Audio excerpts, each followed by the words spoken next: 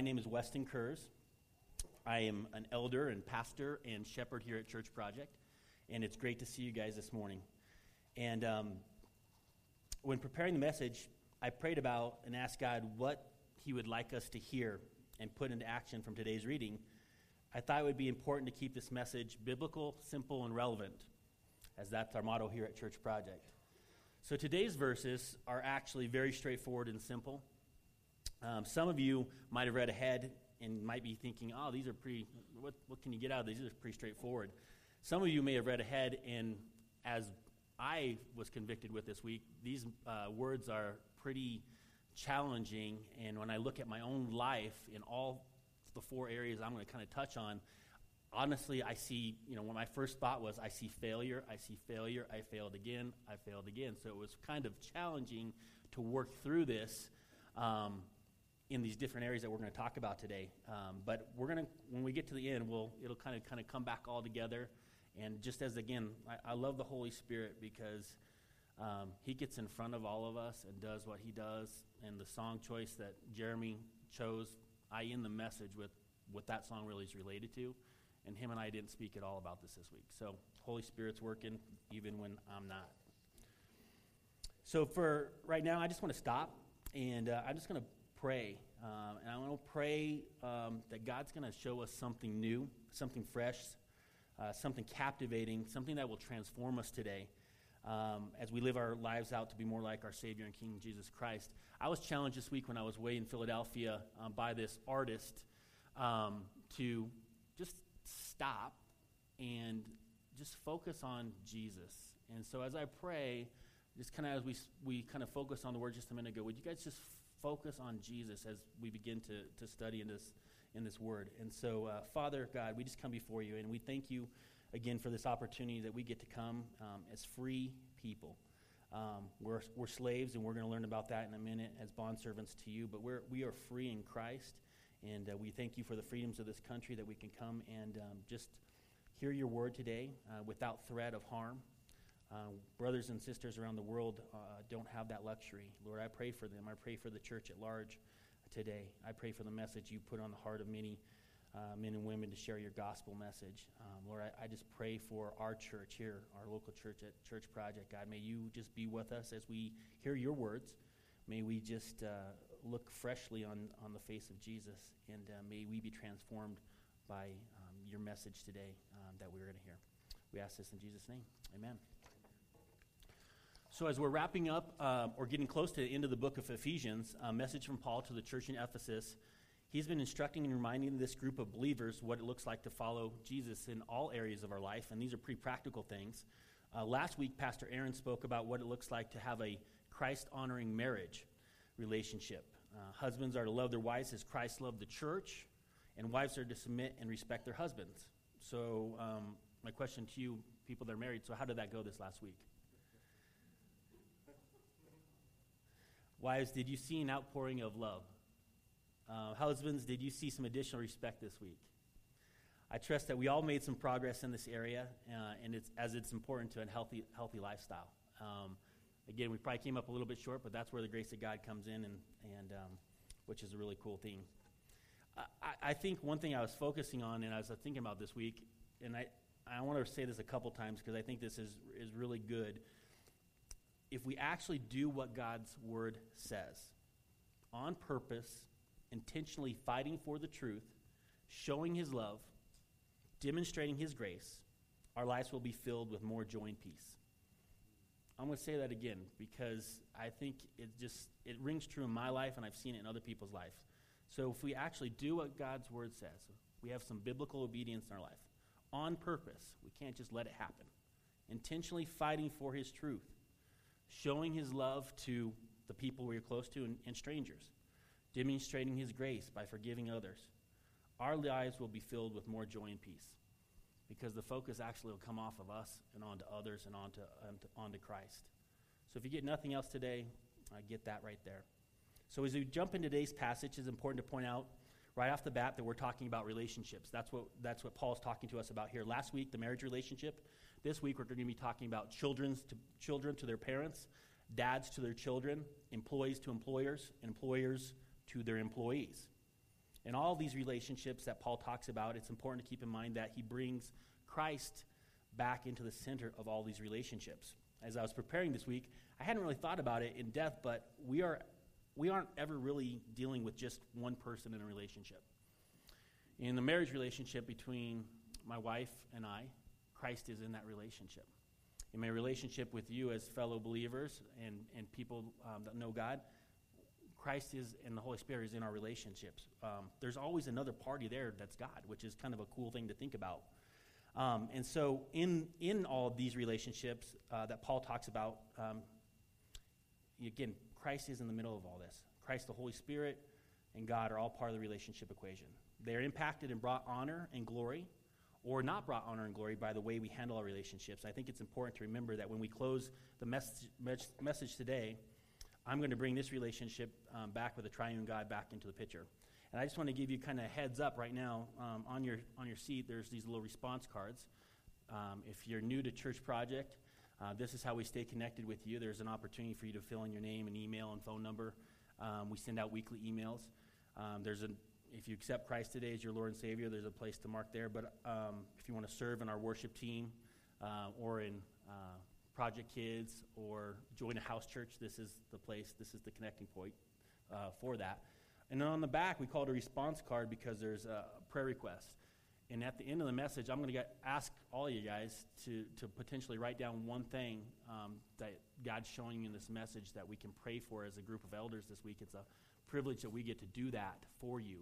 And it's something that God's going to be, I just know he's going to show you something today in this, an area that he wants you to really focus on. And I'll ask that you would write that down. So in the passage, children, obey your parents in the Lord, for this is right. Honor your father and mother, for this is the first commandment with a promise, that it may go well with you and that you may live long in the land. So how many children do we have with us today? I see the children out there. All right. So, okay, we got a couple. We got a couple of people that see where I was going with this. We all are children. You all have an earthly parents. Okay, so everyone in this room is a child of God, child of a parent. So you all should raise your hands, but you didn't. So, who wants things to go well? Who wants things to go well? Well today, well tomorrow, well into the future. It's pretty simple. Obey your parents. That's it. Obey your parents. We're done. We could walk out here right now. Just done. We're done right here. Honor your father and mother. That's it. It's really that simple. But some of you may be saying, Weston, you don't know my dad. The way he's treated me. Maybe the way he's neglected me. My mom has done this. My mom has done that. Humanly speaking, no one gets perfect parents. None of us that are parents are perfect to our children. Unless your parents are telling you to do something non-biblical and against the will of God, then it's just, we need to simply obey them. They know best. Beyond your earthly parents, you're actually obeying and honoring your Father and God in heaven. He is a perfect Father and has given us everything we need to fulfill his purpose for our lives. Obey and honor your parents. Obey and honor your Father in heaven. Things will go well. I will come back to that towards the end of my message, I think, and tell you a story about what that might look like, as it's looked like in my life. So the next area, verse, I believe, 4, fathers, do not provoke your children to anger, but bring them up in the discipline and instruction of the Lord. There are multiple verses that support the scripture and this idea, and I'm going to read a couple, but I'm going to give you all of them. And I know when I'm sitting out there with you guys, sometimes we go through these a little too quickly. So if you're writing these down, I'll try to go slow enough and repeat them. But the one I'm going to start with is Genesis 18, verse 19. For I have chosen him that he may command his children and his household after him to keep the way of the Lord by doing righteousness and justice, so that the Lord may bring to Abraham what he has promised to him. So in the Old Testament, we see there in Genesis 18:19 a promise of what God says to us about being a father. Deuteronomy 4:9. I'm just going to tell you where that one's at. You can go look it up for yourselves. Deuteronomy 6:6 through 7. And again, Deuteronomy, have fun trying to spell that. Deuteronomy 11:19 has another verse on that. Psalm 78:4, and I'm going to read this one. We will not hide them from their children, but to tell the coming generation the glorious deeds of the Lord and his might and the wonders that he has done. We are to talk about what the Lord has done for us in our lives to our children. Proverbs 22:6. Many people are familiar with this verse. Proverbs 22:6. Also, Proverbs 29:17 says this: discipline your son, and he will give you rest. He will be a delight to your heart. I think that's another area that we've kind of lost track of about discipline and instruction of our children. First of all, I want to know why the wife isn't mentioned or given any additional instructions here. Does anyone have any ideas on that? It doesn't say, wives, bring up your children and don't anger them. It says, fathers. Why is that? I think it's a couple things. One, my personal opinion is they already have it all figured out, and they actually know how to do this really well. God needed to remind us men that we need to dig into this a little deeper. Also, probably the scriptural answer to this is God calls the man to be the head and the leader of the household. This includes the education and upbringing of our wives and our children in the Lord.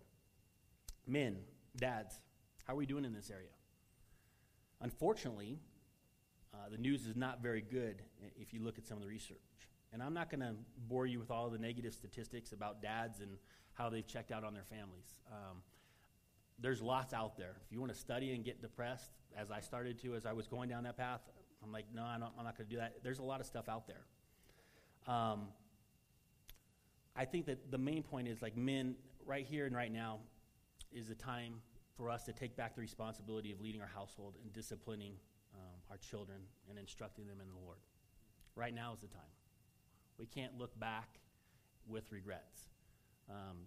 I was thinking about that today when I was literally, this morning, I was thinking about looking back with regrets, and just, again, the burden of that a little bit for me personally.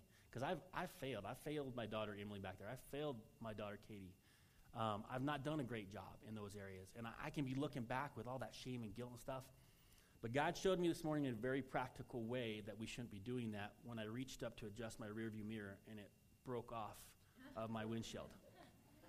So I don't know. That was a very practical way that happened to me today. I can't be looking back as I drive. And I think that was a good analogy for today. A lot of times we will look back, and there is time to reflect and be convicted, but there's times that we shouldn't be. We need to be looking forward. And I think in this area, as fathers, we need to be looking forward to what the Lord has for us. And those of you that are not dads yet, I wish I heard this message early on in my life. It probably would help me out quite a bit. However, there's good news. Like I said, it's not too late. I think in all things when we struggle with stuff, there's a formula, and this is not exactly correct, but this is for me what I wrote down. Confess, repent, return, learn, and then lead in this area. I'm going to say that again. Confess, repent, return, learn, and lead in this area. Equip ourselves so we can equip our children. I can't give my kids what I don't have personally. If I'm not in the scripture, if I'm not on my knees, if I'm not doing things with other believers in community, I can't give that. I can't show that to anybody else. And even when I do all that, I'm still coming up short, by the way, because we do this thing imperfectly, and that's where we're going to rely on the Lord.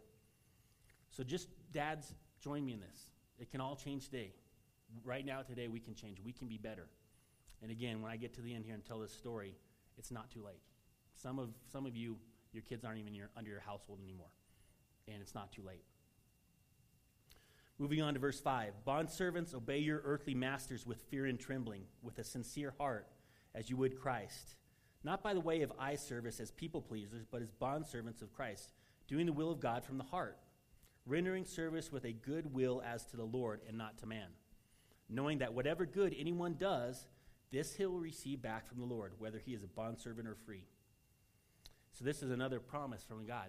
Do this, you'll get this. It's awesome. A bondservant in the time that this is written is a slave. In some Bibles, the word bondservant is the translation, well, I should say in all Bibles, probably all Bibles, the translation of the Greek word doulos, which means one who is subservient to and entirely at the disposal of his master, a slave. Other translations use the word slave or servant directly. In Roman times, the bondservant or slave could refer to someone who voluntarily served others, but it usually referred to one who was held in a permanent position of servitude. Under Roman law, a bondservant was considered the owner's personal property. Slaves essentially had no rights and could even be killed with impunity by their owners. I know in today's context, when we use the word slave, we get this automatic, at least I do, like, oh, that's a politically incorrect word, and you shouldn't say that, or things like that. So we get kind of this focus on that. But I think we need to kind of step back a little bit and look at this from a broader perspective and how is it relevant to us today. And when I say look at this, there's kind of two ways to look at this in my mind. From a cultural perspective, we are all bondservants or slaves to our employers. And even those of you that own your own businesses technically are probably bondservants to making money and earning an income. And from a biblical perspective, we are all bondservants to Christ, and this is the main point of the scripture. We are all subservient under Jesus Christ as our Lord and Savior, whether we know him personally or not. All knees will bow to Jesus Christ at the end of time. All. Every single one of them. And we are subservient to our Lord and Savior, and we need to operate under that. So keep that in the back of your mind as we kind of go through the rest of this part right here. Throughout the New Testament, the word bondservant, slave, or servant is applied metaphorically to someone absolutely devoted to Jesus. And every once in a while, I've seen people sign a little letter, kind of a Christianese type thing, where they put, the first time I ever saw it kind of blew me away. It said, slave of Christ. And I was like, slave of Christ? What is this person trying to say by signing this letter, slave of Christ? But it means this right here. Someone that's absolutely devoted to Jesus, knows that he is their king and that he's going to serve him. And I think, again, removing the negative connotation, I think that's a good thing for us. Paul, Timothy, James, Peter, Jude, all describe themselves as bondservants of Christ. So you're in good company if you do as well. Believers today should consider themselves bondservants or slaves of Christ. He is our Lord, and our allegiance is due to him alone. As bondservants, we renounce other masters. We only serve one. You didn't have two masters. You couldn't have both. You only had one. And so in our time, we need to be thinking about Jesus as our primary master. Give ourselves totally to him. Being a bondservant of Christ is not drudgery. His burden is light, as we just sang, which comes from Matthew 11:30. Also, we have this promise from Romans 6:22. Now that you have been set free from sin and have become slaves to God, the benefit you reap leads to holiness, and the result is eternal life. It's Romans 6:22. That's another great promise. So if this is true, we should not serve with eye service or as a people pleaser. We should serve out of the holy devotion to our Lord and King.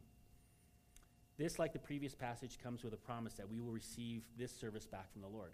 And so when I looked at this passage here, for me, and I know this is probably true of a lot of people,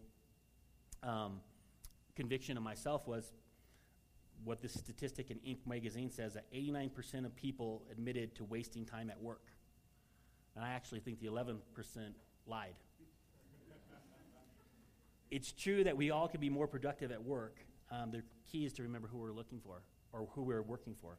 And one of my biggest challenges is that I'm a recovering people pleaser. And unfortunately, a lot of the people that I'm pleasing are not the most important people. I pleased others in my job at the expense of my wife and my children. And to kind of put up when I looked into this, and there's a book on this, by the way, if you want to dig in deeper, if you're a people pleaser. When I went through this book that a previous pastor had given me, I realized that at the end of that people pleasing stuff, that eye service, look at me, I'm good, was nothing but my own personal pride and sin. I pride myself on working hard and being a diligent worker. But when I look really in the mirror, I realize, you know what? I'm coming up short of the standard. I'm not always giving what I need to give to the Lord. And so it's challenging, especially those of us that struggle with people pleasing. I don't want to look bad in front of you guys. I don't want to mess up right now when I'm talking to you. That's just the people pleaser pride in me. That's that. But from a heart of serving others and how we work towards serving our employers, that's what I think this passage is talking about. And no matter where you're serving, the most menial jobs, and I know some of our younger folks have to start out at the bottom, doing some of the worst jobs in the world. And if you do that worst job, quote, in the world, well, you get noticed if you do it with the right heart. And it's a powerful lesson, one that, again, I wish I'd learned a little bit earlier. Moving on to masters in verse 9, or I think it's verse 9. Masters, do the same to them and stop your threatening, knowing that he who is both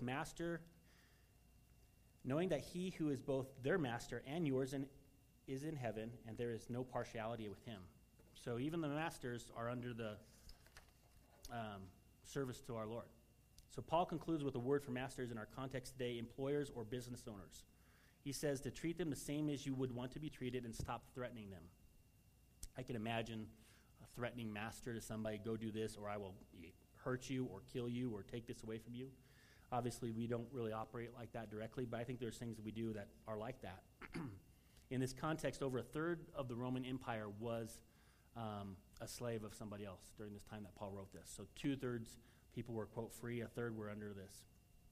I think so it's important for Paul to address this group and remind them that they are not really the end-all, be-all, but they are bondservants themselves to God. As I was thinking about this, I thought of 2 practical ideas for employers. First of all, if you own a business, be generous to your workers. This can be a reflection of how God is generous to us. If you've dedicated your business to serving the Lord, how are you doing that by serving the people that work for you? As a Christian-owned business, it should look different than the rest of the world. An example of this for me personally that benefited me was before I came to work here at Dayspring, I worked at First Bank.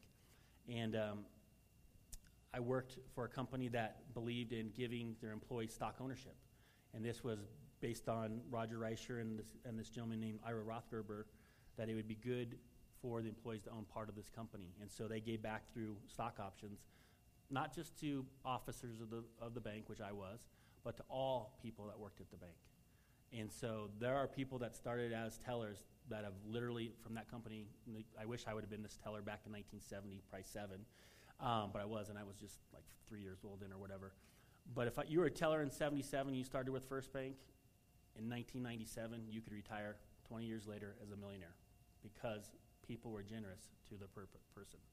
I heard another story this week out in Philadelphia at this giving conference where people, I can't remember the company right now, it was a big Midwestern company where they gave stock options to their employees. And people over the time accrued wealth and were able to be generous for the other kingdom purposes. So I think it's a good idea, if you can in your context, to have your employees become part owners of the company. Because at the end of the day, I think it's good business as owners, quote, owners, work harder for the success of the companies than do non-owners. Second, you may think, oh, that doesn't apply to me. I'm not a business owner. But I would say, again, like you're not all children, like we're all children here. Most of us, I think, have this come up. If any of us contract out work on our house or rental properties, we are actually taking the role of the employer or owner. How do we treat these subcontractors? Do we pay them fairly? Do we treat them with respect? Do we pay them on time? Do we hold back money from them? What does that look like? When someone gets done working for us, do they think something's different than the rest of the world? Do we treat them with respect and honor in the way that they did their work? Now, of course, there's times where they didn't do a good job and we have to hold them accountable. I'm not getting into that story right now, but we should treat them with honor and we should treat them with respect according to the Lord. So, before I go into kind of the summary, I wanted to go back to this story for me personally. And I think you each have your own story out there. I know some of your stories, but I don't know all of your stories. But God is a God of redemption, and we praise him for that. My own story is one of, and I think I put somewhere in there, there's a generational thing that's going on. I didn't get to choose the parents I was born under. Neither did any of you. God chose that for us. Again, we said we weren't perfect parents. My parents were divorced. My dad, speaking specifically of my dad, my grandfather was a pastor in a church, and my dad was totally rebellious. And, if there was a sin, he probably did it growing up. And then that translated into the way he parented us as I was growing up. And so I wasn't getting discipline or instruction in the Lord when I was growing up, didn't know the Lord. And lots of crazy stuff going on. But my dad, when he remarried, married someone that was a believer that knew Jesus Christ. Somehow he gets connected back to his faith, starts going to a church, starts meeting in a men's Bible study, ends up at Promise Keepers in 1993, and was convicted by that whole experience. And then because of that, and not giving up, and God not giving up on me, he invites my brother and I to Promise Keepers in 1994. So as I just had turned 21 years old, I'd heard the gospel message multiple times in my life, but at that conference, or at that event, I accepted Jesus as my Lord and Savior. Here's my dad with a messed up parenthood, let's call it that. I'm already 21 years old. I'm out of the house. I've been in college for 3 years. But he was not afraid to invite my brother and I to this event that was a transformational part of my life. So that now my life, as I've grown up, and I was dating Kristen at the time, living together here in Greeley, and we weren't right with the Lord. But because of that little transformation, and I should say little, gigantic transformation, that gigantic redemption, allowed my wife and I to start to follow the Lord, get plugged into a Bible-believing church, raise our daughters in a Christian home, imperfectly with all my failures and all my faults. But it's not too late. So it's not too late to be a good employer. It's not too late to be a good dad or a mom. It's not too late to be a good child to your parents or honoring to your parents. That's the message. It's not too late. God can use all these different things in time. Today is where we need to kind of go forward with that and maybe not focus on that rearview mirror. So what have we learned today? Children, obey and honor your parents. Fathers are to not anger their children, but to bring them up in the discipline and instruction of the Lord. Employees are to work unto the Lord and not to men, and do it with their whole heart. Employers are to do likewise and not mistreat their employees. So what do we do with all this head knowledge? I don't want it to be head knowledge. We need to move it down 12 inches and make it heart knowledge, because that's the only thing that will lead us to action. Look at verse 6. It says, doing the will of God from the heart, not from our head. So if you don't know this already, you can't do this on your own. We all need help. More rules to follow just exposes our sin, as I totally exposed me as I went through this week. I had to confront a lot of my personal failures in all of these areas. Never mind what happened the previous week, thinking about my wife and my marriage and that relationship. Ouch. I don't want to leave us in a place of guilt or regret. I think God wants us to look forward with a sense of how we can bring him glory going forward in all these relationships. So what are we going to do? So first of all, if we don't know Jesus as our personal Lord and Savior, we need to get that relationship right first. So now, acknowledging that we are a sinner and that we can't meet the perfect holy standard God has laid out for us is the first step. You need a Savior, a mediator between you and God. God provided his Son Jesus, who lived a perfect life, died on a cross for my sins and yours, so that we can be reconciled to God. Jesus rose on the third day, conquering death and Satan, and will return again one day soon. God did this because he loves us. He made us. He's our Heavenly Father. He's perfect. All he asks for in return for us to be reconciled through his Son. It's very simple. The Bible says, if you confess with your mouth that Jesus is Lord and believe in your heart that God raised him from the dead, you will be saved. For with the heart one believes and is justified, and with the mouth one confesses and is saved. For the scripture says, everyone who believes in him will not be put to shame. For there is no distinction between Jew and Greek, for the same Lord is Lord of all, bestowing his riches on all who call on him. For everyone who calls on the name of the Lord will be saved. Romans 10:9 through 13. For those of us that know Jesus as our Lord and Savior, we can turn to him right now for help in accomplishing his will in these areas so that we can bring him glory. I told you earlier that I was going to ask in a practical way for you guys to participate in this. So if you guys want to find, if you feel led, find your response card. This is, again, how we stay connected with you. We, as an elder team, want to pray for you this week. And like I said, something today probably touched you in one way stronger than the other, something that you would like to get prayer for. Maybe you've accepted Christ today as your Savior, and you would like someone to talk to you about that. There's a box you can check on the response card for that. Praise God if that's you. Like me back in 1994 at Promise Keepers, the trajectory of my life and my destiny changed in a moment. I'm guessing that something in today's message again stood out for you. Maybe it's something that brought up anger or frustration. Maybe it brought up guilt or shame. Maybe it brought up praise for something positive that's happened in your life. Maybe praising God right now that you have had great parents. Maybe it's something you need to confess. So I'm asking all of you guys on the back of the response card, before you leave today, everyone write down one thing that they would like to receive prayer for this week, or one thing they would like to praise God for from this message. You can take a moment to do this right now as I'm wrapping up. You can do it as we're singing. You can do it before you leave. We have a little offering box in the back there. You can put the card back in there.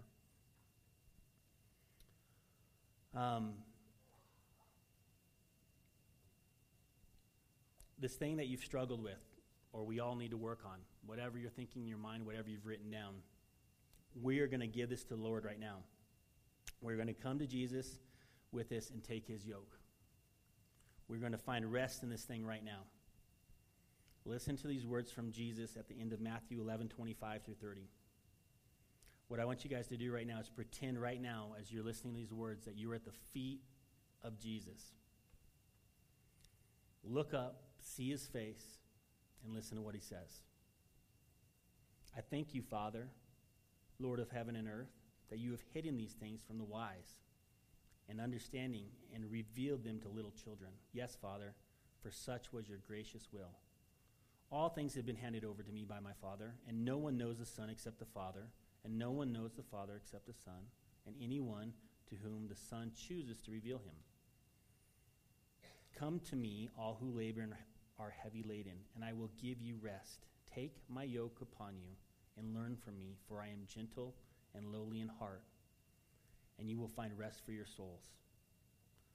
For my yoke is easy, and my burden is light. That is what Jesus says to us today. If you want to join me in prayer. Father God, you are so awesome. And God, I just thank you so much for the time together this morning, this opportunity that we could come and hear your word and listen to how much you love us. As we're supposed to live our lives as children of the Most High King, as fathers representing you to our children in this world, God, as employees, as servants of others, or maybe we are masters over others and responsibilities that you've given us. God, in whatever area you've put in us, maybe in all four areas, Lord, right now we acknowledge that we come up short. We cannot do these things without your help, without your Holy Spirit leading and guiding us. Father, right now I pray over this group of people that may have a hurt or a brokenness or a challenge that right now, as they're thinking, just seems insurmountable. Lord, you are a God of relationships, and you are a God of redemption, and you want to redeem relationships. You want them to come back into right standing, whether it be the relationship that we have with your Son, or if the relationship we have with our wives, relationships we have with our parents, relationships that we have with our employers this week, or employees as we go out. God, redeem these relationships. Make them right. Not by our strength, Lord, but by yours, because we can't do it alone, Lord. Thank you, Lord Jesus, for loving us. Thank you for making us. Thank you for giving us everything we need to live a life that honors you. Lord, sometimes I feel like we're just not worthy, but I thank you for so much grace and mercy you've showed us. Help us to love you more this week. Help us to love the people around us more this week. We ask this all in Jesus' name.